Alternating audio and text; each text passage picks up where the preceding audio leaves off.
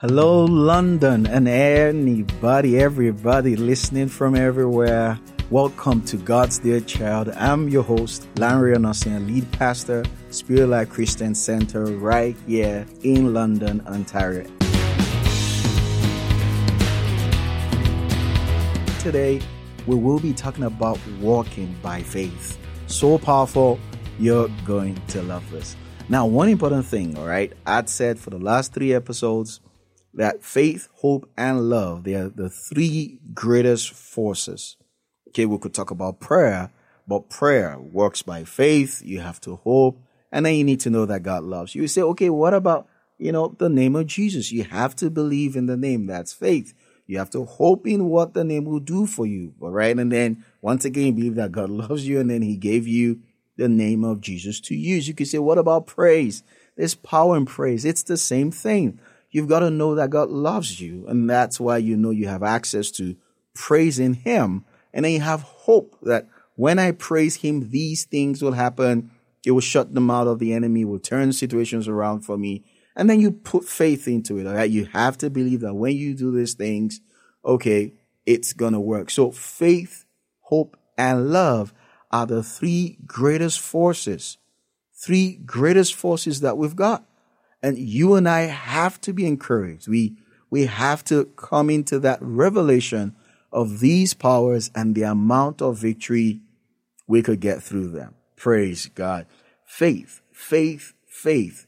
One word that is talked about so many ways in so many avenues. Now, there is the basic knowledge of faith, which is having faith in the Lord Jesus Christ. Now, I'm teaching particularly about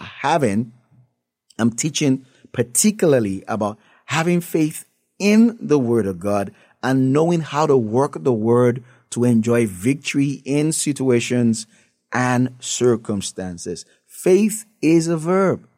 Now, because love is a verb and hope also is a verb. What do I mean? They aren't just nouns, just names of Christian virtues, all right? But these are action words. Love is action. Love is you knowing that Jesus acted out his love. Love is not just a thought. Jesus acted out his love. Bible says concerning Jesus that there is no greater love than this, than for a man to lay down his life for friends. So he didn't think his love for us. He acted out his love. Romans 5:8 says God demonstrated his love for us. So love is a verb. Love is an action. All right. You can't just love someone and then don't show it. Love is a verb, not just a noun. Hope is active. Hope is not just sitting down, twiddling your thumb and, just doing nothing. Hope is an expectation, an excited expectation. And faith, of course, is belief, not casual belief that births action. That's faith. So these are verbs and they're not just nouns. If you understand how I'm getting to use them in this context. So how powerful is faith? Faith is powerful, really so powerful that if you and I understand how it works, we're going to love it. Faith speaks to mountains. In Mark 11:23, Mark 11, Jesus spoke to the fig tree. Peter and the rest of the guys were like, hey, master, the fig tree that you spoke to, it's withered. It's gone. And then Jesus said unto them, have faith in God. Verse 23, Mark 11, it says, for verily I say to you, whoever will say to this mountain, be removed, be cast into the sea, and you don't doubt, but believe in your heart it will happen. Bible says in Mark 11:23, you will have whatever you say. Faith speaks to mountains. I want you to know this. I don't want to rush through this. Faith moves mountains. Faith moves mountains. Literal physical mountain. Jesus spoke to a physical tree, right? But in our case, it might not have to be a mountain. There likely isn't one in your backyard right now, but there would be a situation. It could be health. It could be family, marriage. It could be finances. Faith speaks to the mountain. Many times we get uncomfortable. Oh, it's this speaking thing again. I have to just speak to something. Must I have to speak to something? Child of God, whether you learn about the basic principles of faith when it comes to speaking or not, you kind of are using that particular principle or power every day. You speak to your car. Maybe you call it dumb car, this dumb old car. You speak to your laptop. You speak to your kids. You speak to your spouse. We call names. We call people names. We call things names. That's what faith is. Faith is you believe and then you speak. So we find it kind of like absurd when someone says, hey, speak to that situation and call it better and it's going to get better. It sounds like Christian Science. It sounds like some what now? Some self-help principle, some psychological something somewhere. But this is how God functioned from the very beginning. In Genesis chapter 1, Bible says in the beginning, God created the heavens and the earth. And the earth was without form and void. Darkness was upon the face of the deep. The Spirit of God moved upon the face of the waters, and God said. And you know what God said? Let there be light, and God kept on going. And everything he said, he saw. And by verse 26, God said, let us make man in our image, after our likeness. So when we make the man, what should he do?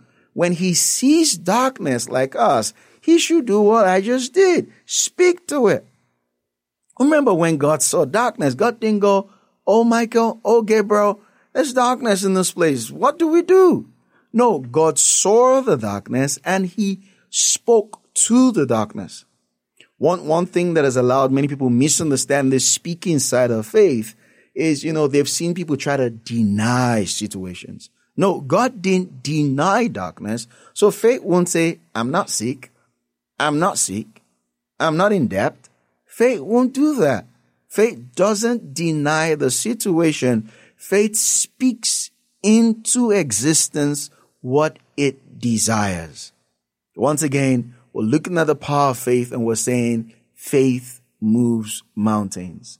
Faith does that by speaking. So how have you been talking? The greatest problem most of us, if not all of us, have is right there underneath our nose. Yes, our mouth. We speak things. We say, well, I don't think the things I've been saying, I don't think they hurt me. Well, Proverbs in chapter 18, the 21st verse says, death and life are in the power of the tongue. They that love it will eat the fruit thereof. I just showed you in Genesis how that God saw darkness and then he spoke what he wanted. He didn't deny the darkness. He spoke what he wanted. And then remember when God brought all the animals to pass before Adam, God said he wanted to see what Adam will call them and that whatever he called them, that's what they were going to be. So God taught the man to speak. It was Adam who called Eve Eve. It was Adam who called her woman. God just said, I'm going to give you a helpmeet. Everything was according to what Adam called it. In Numbers chapter 13, the spies went out, came back with what the Bible calls an evil report. But what did they do? They only said what they saw. They saw the giants. God, you never told us about the giants. God, you said the land belongs to us. But God, you never said anything. I mean, yeah, the fruit in the land is big. The land is nice. It's really beautiful. But God forgot an important part of the detail. God just forgot to tell us about giants. No, God didn't. God didn't talk about giants because in the scheme of things, the giants were not important. What was important was not what they saw in the giants. What was important was that God had given them the land. All right. So God says, evil report. You came back telling us about giants and the, difficulty in the mission. But Joshua and Caleb, hey, great guys. Why? They believed the report of God. Child of God, what are you busy saying? Is it the things you see? Are you busy describing the giants in the economy, the giants in the health sector, the giant, whatever? Is that what you're busy talking about? Or you're looking at the word of God like Caleb and Joshua? By the 14th chapter of Numbers, these guys were busy saying, God, you brought us here to kill us. You want to kill us and our kids. You want to kill us. You want to kill us. And in chapter 14, verse 28, God said, As you have spoken in my ear, so will I do. Oh. And that whole generation never saw the promised land because they said so. Would you believe that many things could have happened to you or to me because we said it? Remember again, death and life are in the power of the tongue. So we have to be mindful. We have to be conscious of the things we say. The Bible says we need to set a watch over our lips. We can't be careless with the things we say. Because in Matthew chapter 12, Jesus makes it clear that we will be judged for every idle word that we speak. Yeah, but, it's a horrible job. Why can't I say a horrible job is a horrible job? I just want to call a spade a spade. I know you want to call a spade, but do you want a horrible job? No. Then say, in the name of Jesus, I got a great job. I got a good job. I have a satisfying job. Whatever that will be, faith creates. So number one we said is faith moves the mountains, and faith does that by speaking. Now, by that speaking, faith will create. Faith has the capacity to create things. In Hebrews chapter 11 and verse 3, Bible tells us that through faith we understand that the worlds were framed by the word of God. So the things which we see are not created from things that do appear. Yes, worlds there would mean the systems and all of that. But then we also know from Genesis that everything was created from the word of God. And John chapter 1 buttresses that fact, that in the beginning was the word, and the word was with God, and the word was God, and the word was same with God, and all things were made by him, and without him was not anything made that was made. That's John chapter 1 from verse 1 to verse 3. Child of God, you have to watch your words. You have to intentionally use your faith to create. You have to intentionally use your faith to create. In Romans chapter 4 and the 17th verse, Bible tells us, as it is written, I have made you a father of many nations, before whom it was written, even God who gives life to the dead. And then he calls the things that be not as though they were. God gives life, the Bible says, to the dead, and calls things that be not as though they were. Meaning God calls things that are non-existent as though they were. I want to encourage you, when you pray, don't pray and leave it hanging. I'll quickly read before we close. James chapter 1 verses 5 to 8. He says, if any one of you lack wisdom, let him ask of God, that gives to all men liberally and upbraids not. He says, but let him ask in faith. It ends the previous verse saying it will be given to him. Verse 6 says, but let him ask in faith, nothing wavering, because he who wavers is like the wave of the sea, driven by the wind and tossed.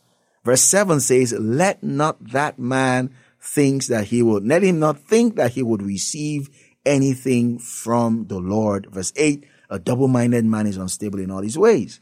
So it's not enough to pray. Bible says you have to pray, but you have to pray in faith, believing that you have received. I have a couple of faith teachings. You could find them on our website.